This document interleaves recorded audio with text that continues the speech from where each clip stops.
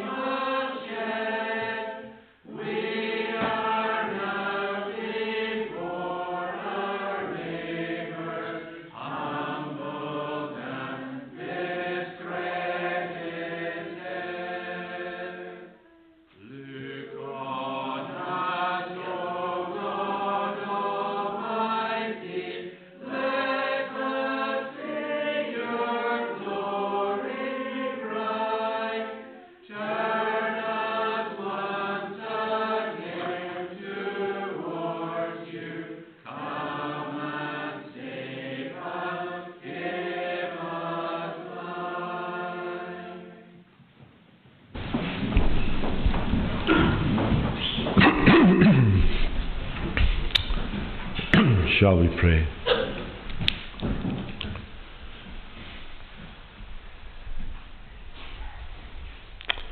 We come to you, Lord, conscious that you are God. And there are many things we could say about you as we worship you. Our worship has to be intelligent, as well as marked by affection, and also with a sense of wonder. We give you thanks that you have revealed yourself in your word, and in your word you highlight various experiences that your people have had. And as we've just been singing, Israel at that particular time was in a very low spiritual condition, but yet they realized that or at least the psalmist realized that the remedy was to see your glory. And that's what we need to see as well. We live in a world where there's many kinds of things designed to impress us, but realize that all these things eventually become dim, but your glory never diminishes. You are the same always, the same almighty, gracious God. And therefore it's good for us to focus upon you as we begin our service, just to remind ourselves who you are. We can be distracted by many things happening in life, whether personal or even national, or perhaps even global, and we can be disturbed by what we see and hear, and we may wonder if everything is just collapsing around us. But it's good in such situations to look above, to set our affections on things that are above, to look at God, and to consider your great gracious plan of mercy, both how to come into your kingdom and what life is like in your kingdom.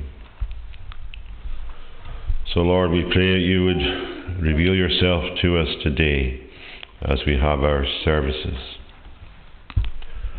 We pray you'd remember all of us, and indeed each person connected to the congregation, according to their own individual circumstances. And we just pray that you would draw near and help all of them and speak to them in whatever way they need to be spoken to. We thank you, Lord, that you can speak in our souls, and we just pray that you would do so. Lord, we come to you just asking for your help, therefore, and that you would reveal yourself to us. We do pray for our society at the moment. We pray for the King as he has his health concerns, and we just pray that you would help him to recover fully from it. Remember others as who are in position of authority over us. We pray that you would remember all of them and guide them in what's facing them, as it were, as they have to make decisions here and there. We just pray, Lord, that you would give them wisdom for all the issues that arise. And we pray for your church, now very small and even worse than marginalised. But we thank you that you are still with your church, and we pray that you would come in a great revival power and bring great spiritual growth to your kingdom, and that many of the millions who currently today are not even thinking remotely about you, that you would reveal yourself to them and that they would come into your kingdom. We pray, Lord, that you would then bless every service that's held throughout our country today, where every place where the gospel is declared, and that each one of them would receive your blessing. We pray you'd remember all the young people in our country and growing up, most of them without any Christian input in their lives. And we just pray that these circumstances would change. Lord, we ask you to have mercy on our society. So we pray to be with us. Remember any who are unable to be here, just commit them to you. And we ask you, Lord, just to speak to us from your word. And pardon us, we pray, for Christ's sake. Amen. I speak to the children just now about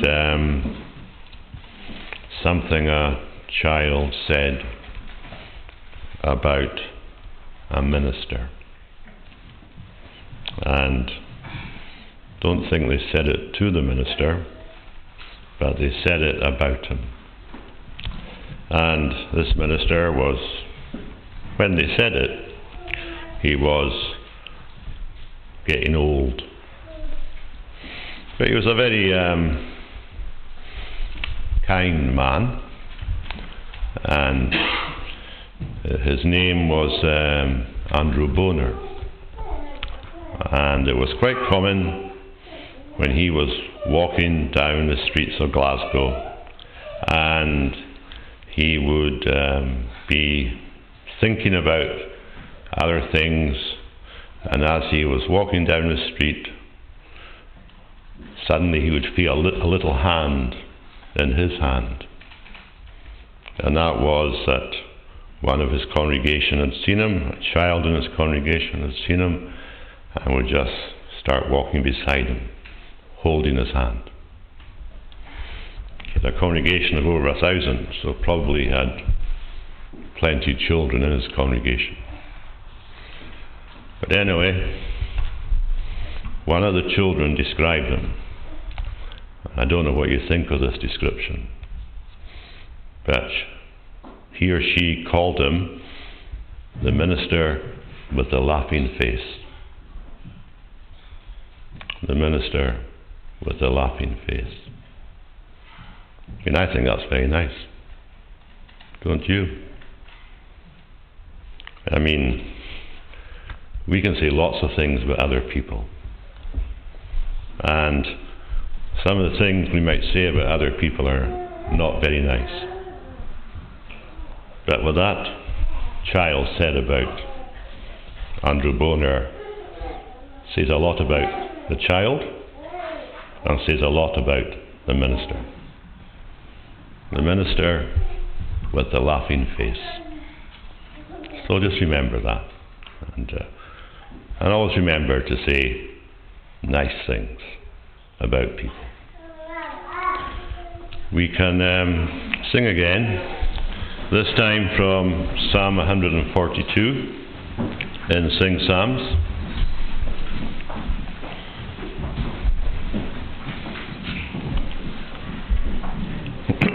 I cry for mercy to the Lord, to him I lift my voice in prayer.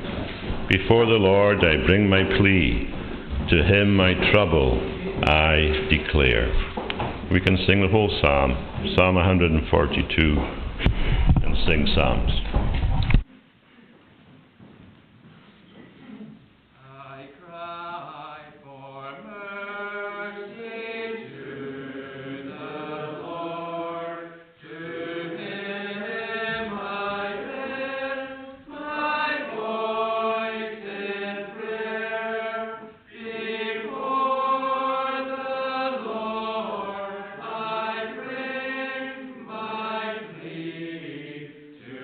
To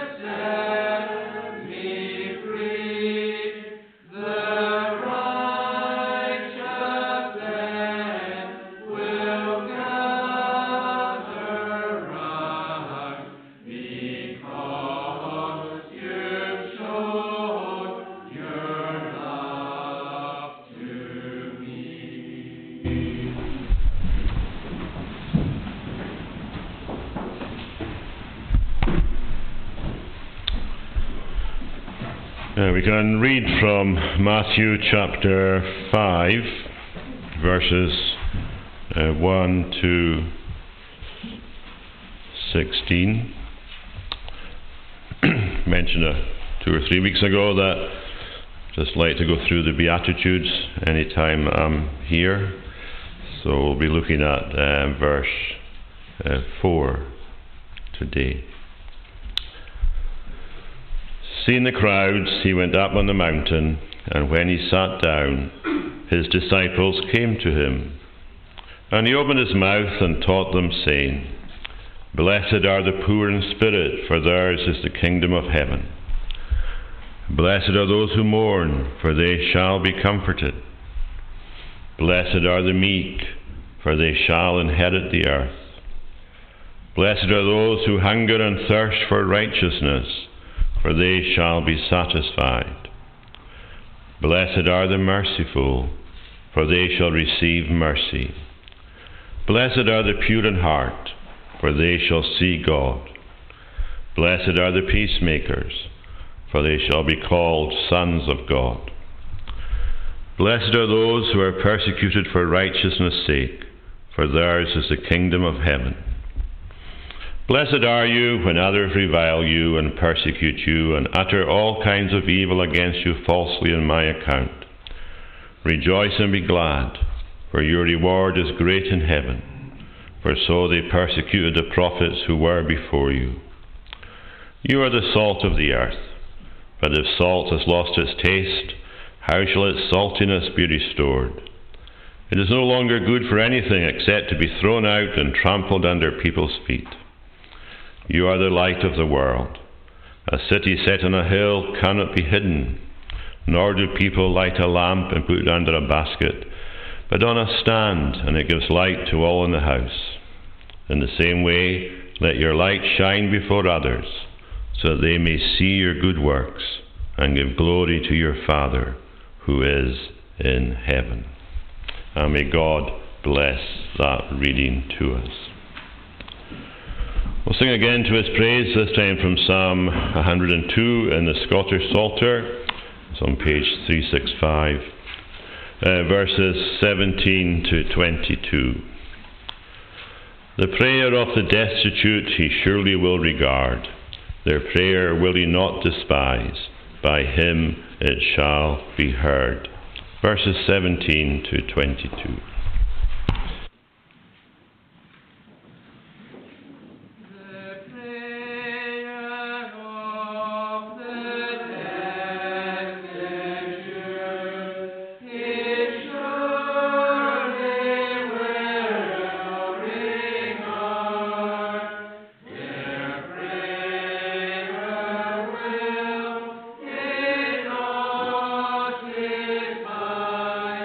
By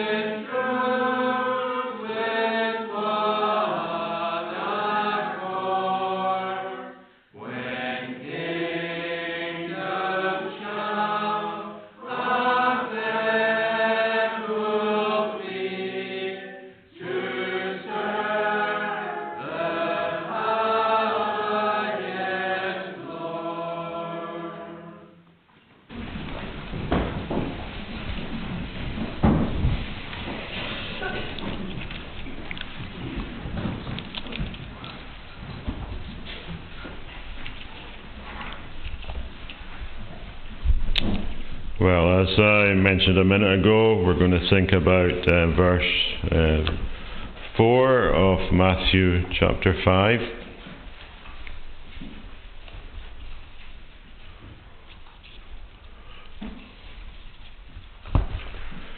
Blessed are those who mourn, for they shall be comforted.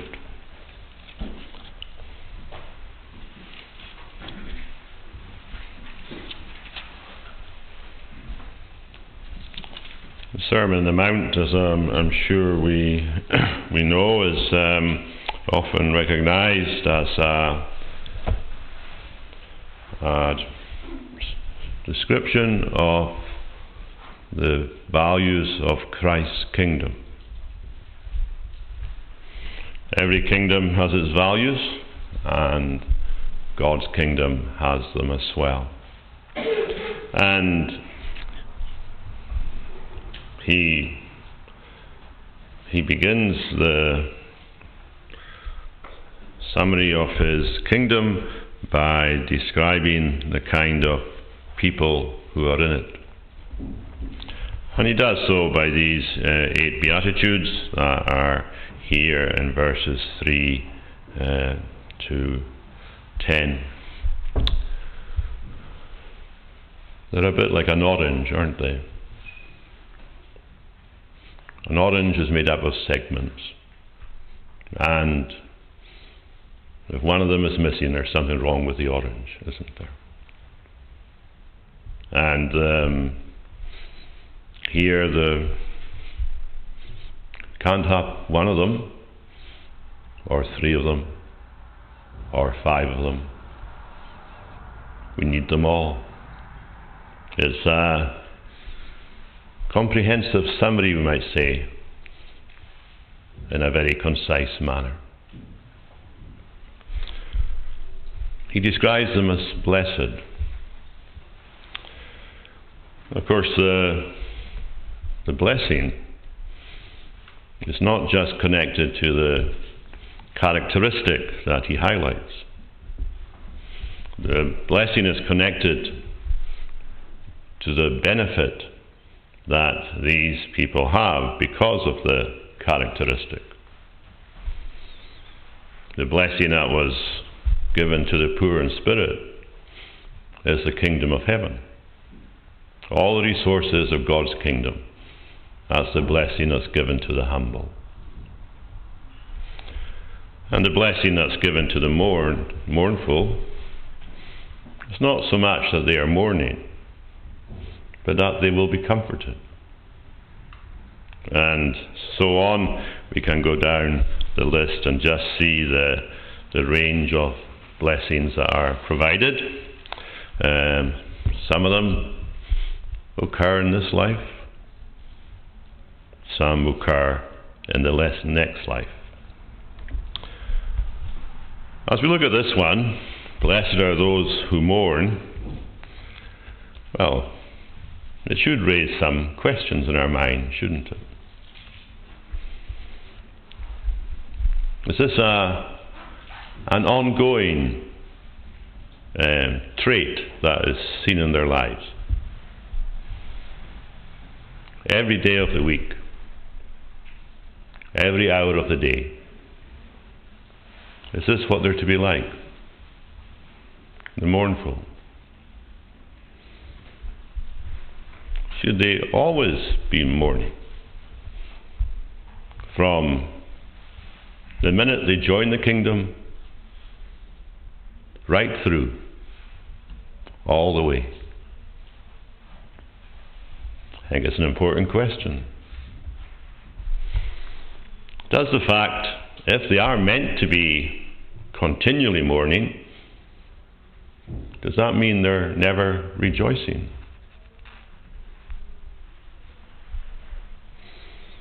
Well, I suppose when we think of that, we think of Paul's description of himself and others, that they were sorrowful, yet always rejoicing. So, both what we might wish, just for make a distinction, the negative, that's the mourning, and the positive, the rejoicing, occurred simultaneously. Couldn't get one without the other.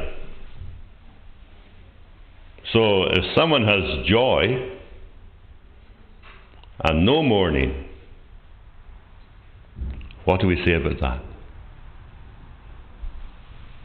But if someone has only mourning but no joy, what do we say about that? It's not just Paul that has this duo together, if you want to put it that way. I mean, Peter, writing in his first letter, as he endeavours to encourage these Christians in ancient Turkey as to how they should look at their lives, he says there about them that they have been born again to a living hope and to an inheritance as imperishable and so on, kept in heaven for you, and they're being guarded by God's power.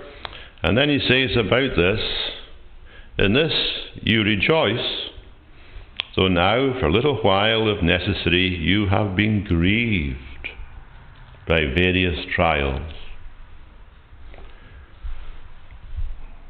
They were rejoicing, but they were also being grieved. And of course, grieved's a very strong word.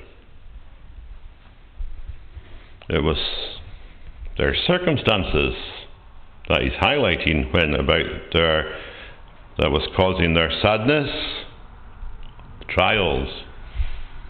And the trials he's referring to, of course, is persecution.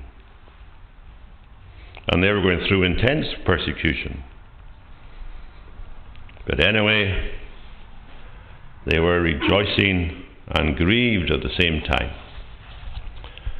And there's a curious incident in the Old Testament, well, at least I thought it was curious, but in the book of Ezra, when the people of Israel have returned from Babylon and they're starting to rebuild the temple.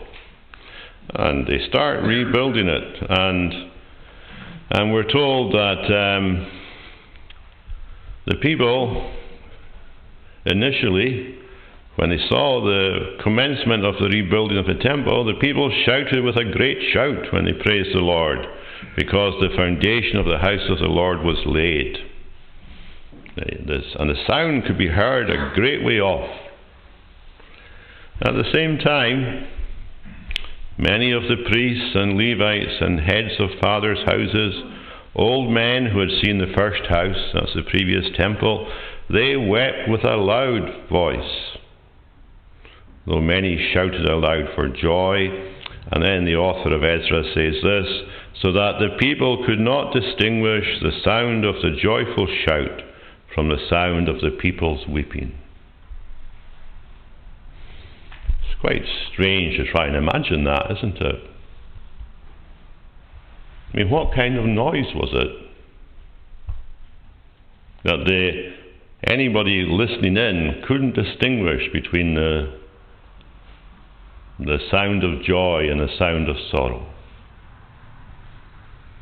It's a kind of unique sound, isn't it? And maybe that's the normal, everyday sound that should ascend to heaven from the members of God's kingdom. So I just want us to think about this character trait of mourning. Sometimes when you're stuck, the best thing to do is look up what somebody else says about things. And quite often when I am not making much headway about trying to understand a passage, I find it quite useful to look up what Matthew Henry says. Because he had quite a intriguing way of explaining things. And as he looks at this particular beatitude, he first of all mentions the speaker. He says about Jesus, he says, Christ was a great mourner. That's kind of an unusual combination of an adjective and a noun, isn't it? Christ was a great mourner. And of course, automatically, we should think of Isaiah 53. Jesus was the man of sorrows and acquainted with grief. Your acquaintance is somebody you see every day, isn't it? And Jesus was acquainted with grief. Not just what you could say a man with an occasional sadness, but the man of sorrows.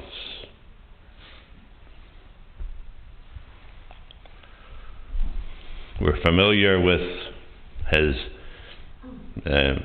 two occasions that in the Gospels are described as him weeping. And one of them is when he wept over the city of Jerusalem, because they had spurned him and they didn't pay any heed to his message. And as he is 2 or 3 days away from the cross, and he looks over the city from one of the hills around it, we're told he wept. And of course, he's our example.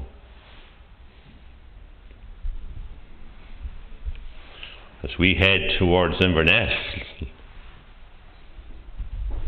crossing the bridge as it were, and seeing all the houses,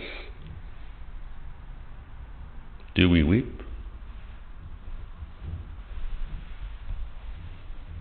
Well, the Saviour wept over a city that was far bigger than Inverness. But any of our cities and towns and villages, Christ was a great mourner, and he didn't hide it.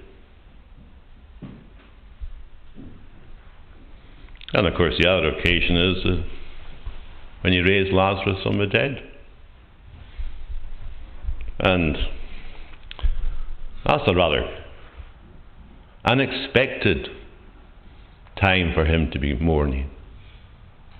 Because then he comes to the tomb, the cave where Lazarus had been placed,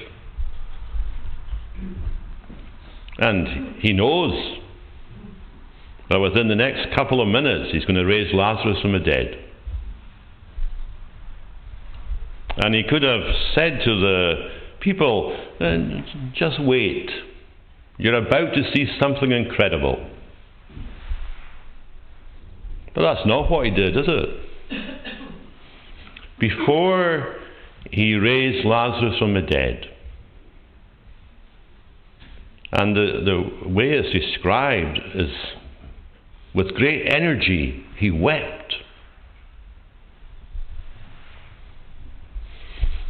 No doubt he wept at the sadness of the people who were mourning, because they had no idea what he was about to do. And no doubt he would have wept because Lazarus was his friend. And the mere fact that Lazarus had been in the grave for 3 days brought great sorrow to Christ. But still he wept and didn't hide it.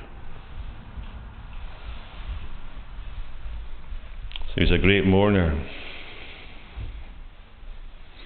You know, every day that Jesus went out of the house, he saw a beautiful creation. I mean, Galilee is a beautiful part of the world. But with what eyes did Jesus see the creation around him? Well, he certainly saw a creation that was not what was meant to have been.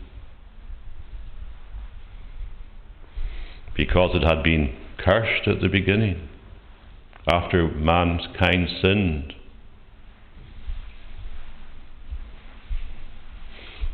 And even though he could see the Sea of Galilee and the blue sky and the hillsides, and no doubt there was a certain sense of appreciation in his outlook, yet he knew that everything he saw was not the way it was meant to be. And it must have made him sad.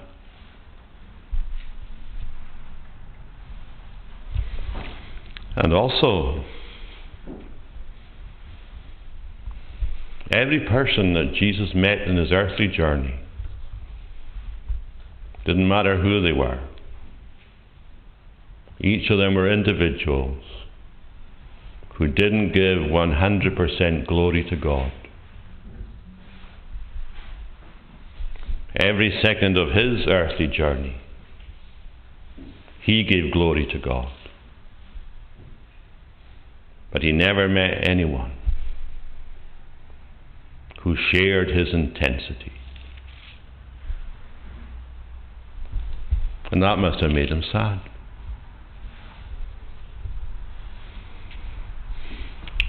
Although he probably, he wouldn't have heard of the Shorter Catechism number 1. But he lived it out. Man's chief end is to glorify God and to enjoy him forever.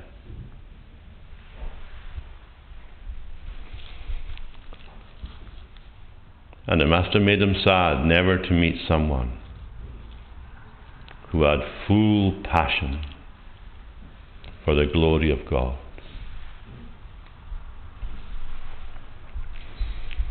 So as Matthew Henry says, he was a great mourner.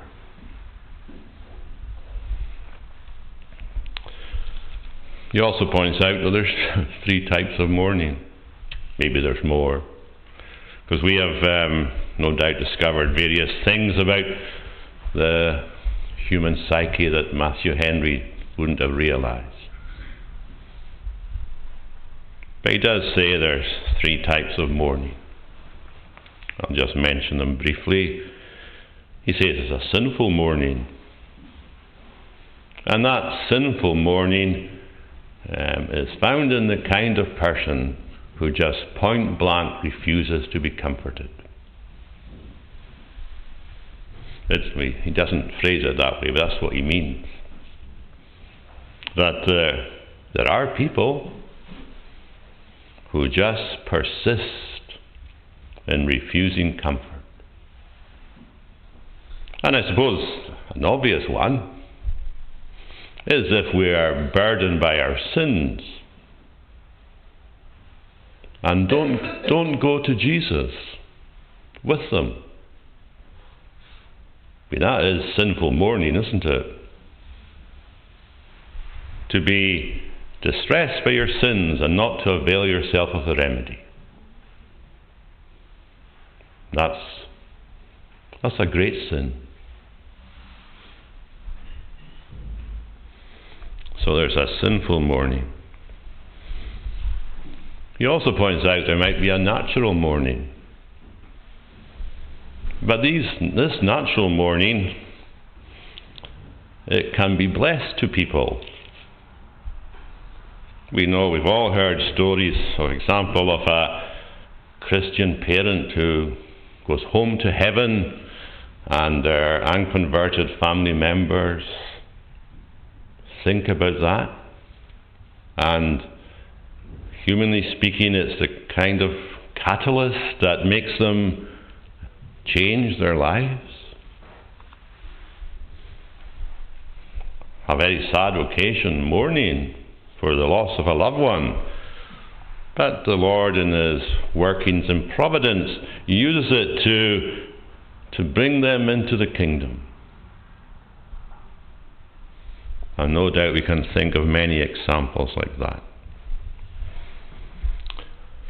And the third kind of category that Matthew Henry mentions is what he calls a gracious mourning.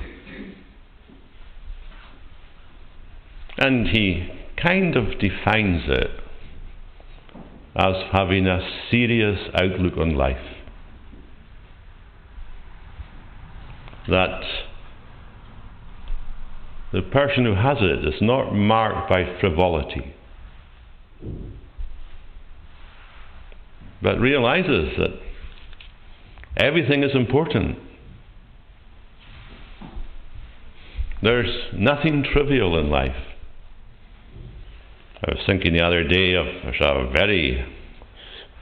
there's many striking verses in the Bible. But one of them is, we shall give an account for every idle word.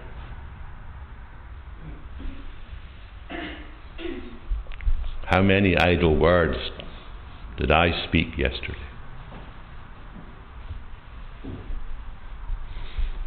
So there's a certain sense when life is serious. It doesn't mean that we are grim-faced or that we are morose and dull. But it is a reminder, isn't it, that we're on the way to the judgment seat. There is a gracious mourning. And that's the kind that Jesus has in mind here. Just want to think about it briefly. Why should Christ's disciples be sad? And then after that, a few thoughts on the promised comfort. Well, why should they be sad? Well, what happens at the start of the Christian life? We believe in Jesus. But the faith that we have in Jesus, that the disciples have in Jesus, is a faith that's marked by repentance. And repentance is more than an intellectual awareness that we have sinned. It certainly includes that, and we become aware that we have offended God's law, disobeyed it. But it's more than just what our mind grasps. I mean, enlightenment affects more than our rational thinking. Our emotions or our affections, because they're entwined. They are affected. And it's inevitable that when someone starts a Christian journey, they have this sorrow at having offended God. After all, every sin is the equivalent of throwing mud at God. And when we become aware of that, well, that's who I am. I am a sinner. And we repent of that. I mean, Paul calls it godly sorrow. And it's once you've tasted it and can look back to when it started, we're not surprised that one of the Covenanters, when he was dying in the Grassmarket in Edinburgh. In his closing speech, he said, "Farewell, sweet repentance."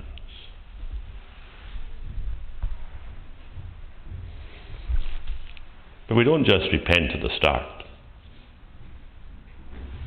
As that man's words indicate, it's something that just goes along with the lifestyle.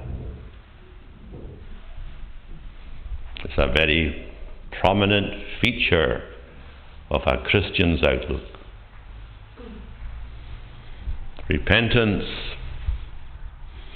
well, some people almost define it as another word for sanctification.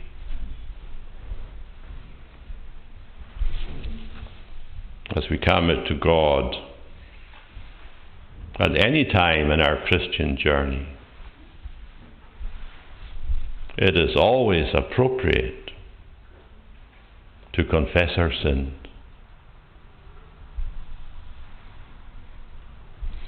And it's always appropriate to confess them with sadness, to be mourning, happy to be in God's presence, but mourning at the same time.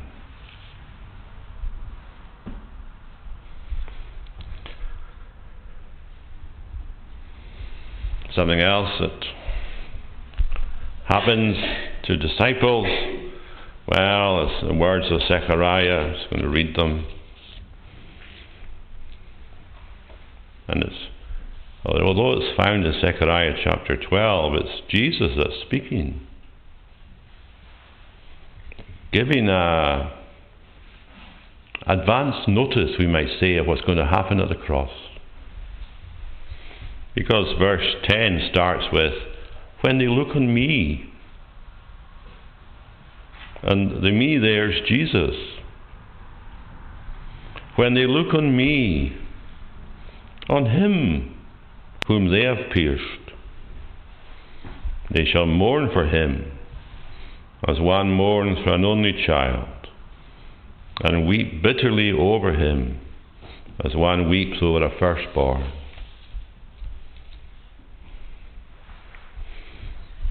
It's entirely appropriate as we gaze at the cross.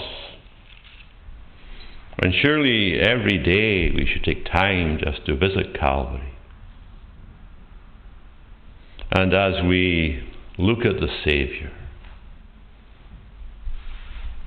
sure, there he is, paying the price to set us free.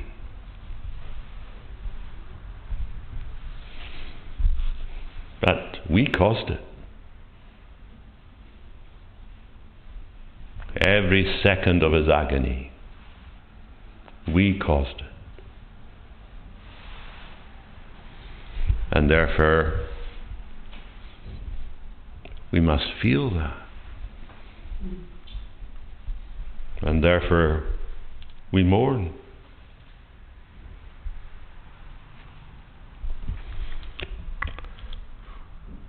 That's how Christian life starts. We visit Calvary. It's how the Christian life continues. We don't somehow step past it and just have it as a memory. It's always there.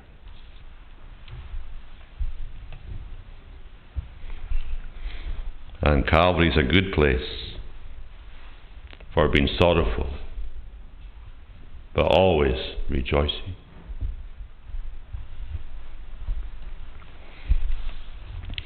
But there's other reasons that disciples should mourn. They discover how far short they come.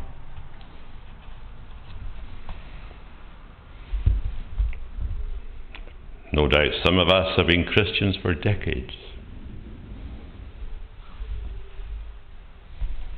And if someone had said to us on day number 2 of our Christian journey, "Where do you think you'll be in 40, 50 years' time?" we would have lots of aspirations. But sadly, well, we say with John Newton, don't we? By the grace of God, I am not what I should be, but by the grace of God, I am what I am. But we're not what we would be either. And we just have to lament the lack of the degree of progress that we should have made.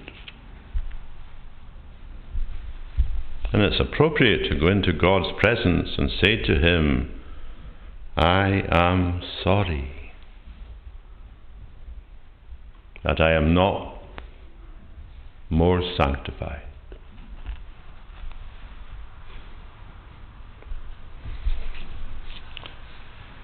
And of course, our lack of progress can lead to divine chastisement. And the author of Hebrews tells us that divine chastisement is never pleasant. Instead, he says it's grievous. When the Father, as it were, hides His face. And we're like groping in a dark room because the light has gone out. And we know why it's happened. And therefore we are sad. And it's good to know we can repent and have the fellowship restored, and to have the beams of Christ, the Son of Righteousness, shining again within us. But when they're not happening, we're sad.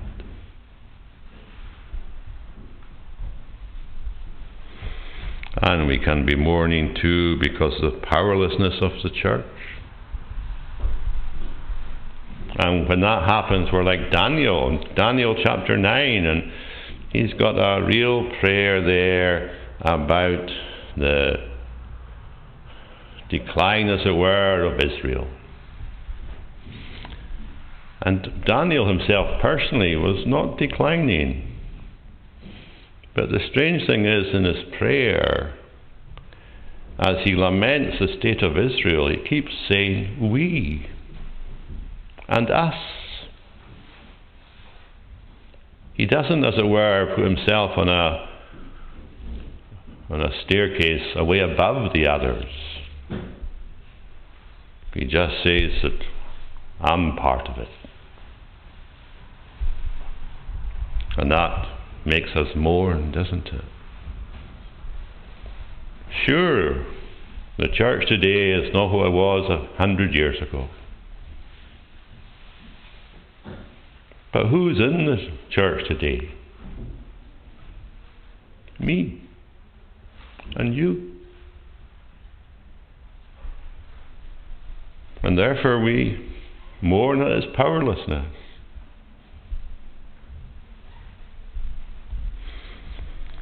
We also mourn for the suffering saints throughout the world. I read a statistic last week that there's somebody martyred every 5 minutes. That means 14 people will have been martyred during the time of our service.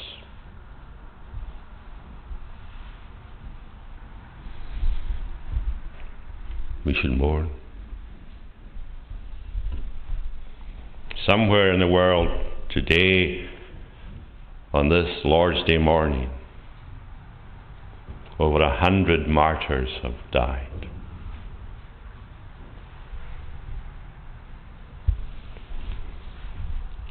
We should mourn over society. As the psalmist says, Psalm 119, rivers of waters flow down my eyes because they don't keep your law.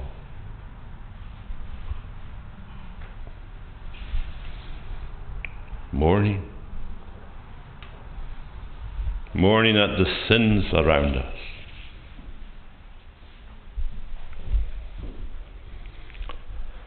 And also, we mourn at the ineffectiveness of the gospel.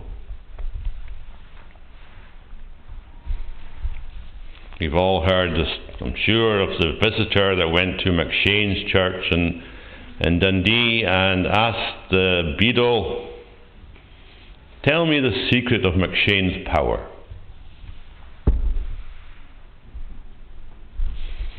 And the man took him down to the table where McShane used to study. And he said to the visitor, "Sit in the chair. Put your elbows on the table. Put your head in your hands. And weep." That was the secret of McShane's power.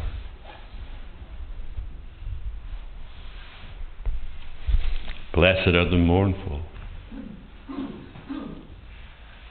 And he was certainly blessed. Very briefly, some comfort. What comforts do we get for being mournful? Well, one comfort can be to do with our own assurance, because it reveals we've got a desire for God's glory, doesn't it? If our mourning is spiritual, we've got a real desire for God's glory.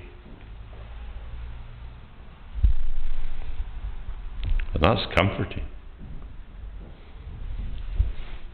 It also reveals that the Holy Spirit is at work, leading us to be mournful. And that helps our assurance. And therefore it's comforting. The fact we can say to ourselves, as we assess ourselves, the fact that these things make me sad indicates the Holy Spirit is at work in my heart.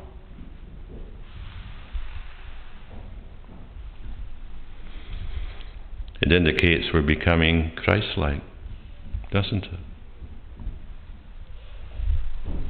He was the man of sorrows. We are like him. When people see us, they should say, that's what Jesus was like.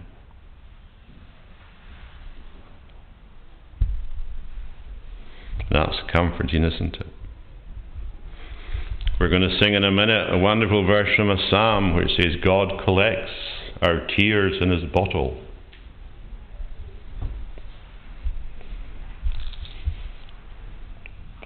Wonderful picture,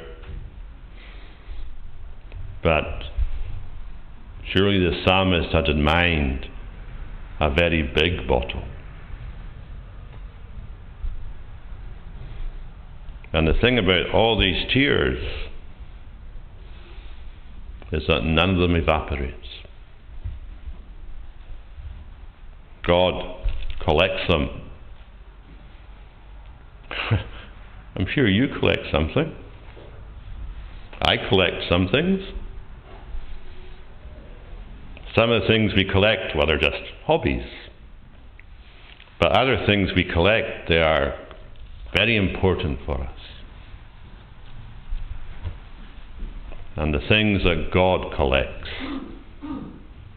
are very important to him. And he collects our tears in his bottle. Every one of them. And I suppose he collects these tears because each drop is a sign of his working.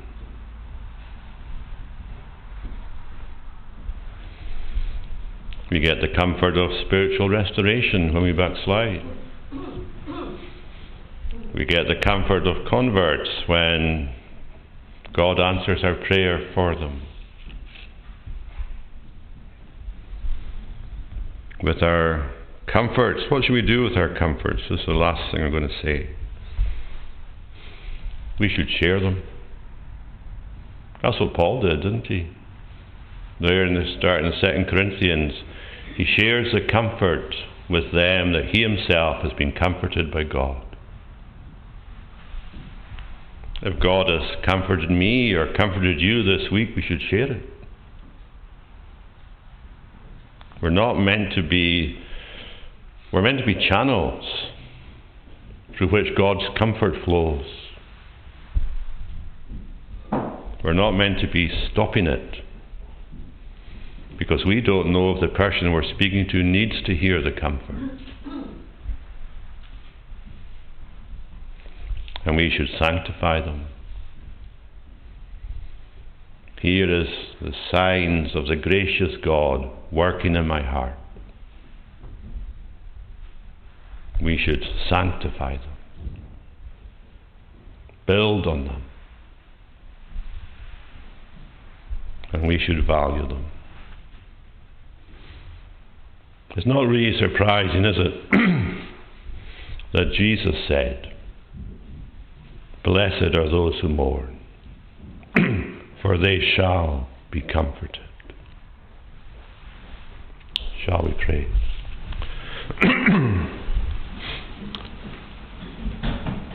Lord, we give you thanks that you are the God who shows mercy to us. It's a mercy that we know what Jesus was like. It's a mercy that we know that he was affected by what he saw. It's good for us to be affected by what we see as well, whether in ourselves or in others, whether as individuals or as countries or whatever.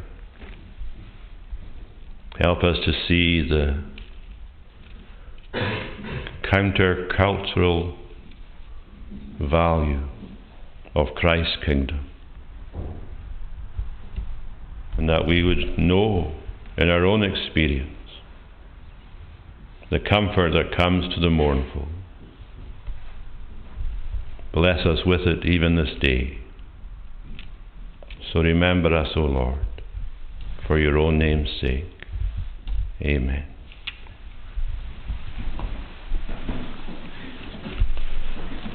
We'll sing in Psalm 56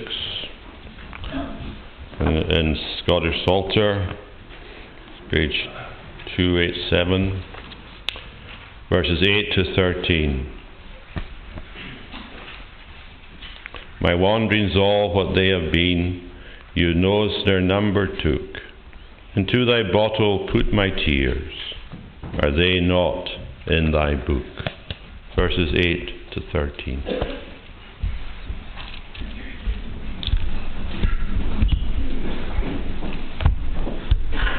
My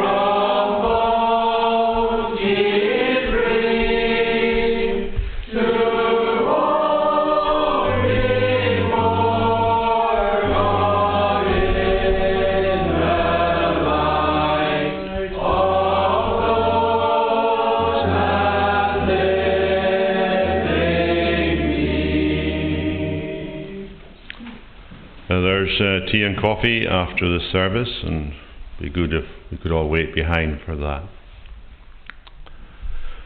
May the grace of the Lord Jesus Christ, the love of God the Father, and the communion of the Holy Spirit be with us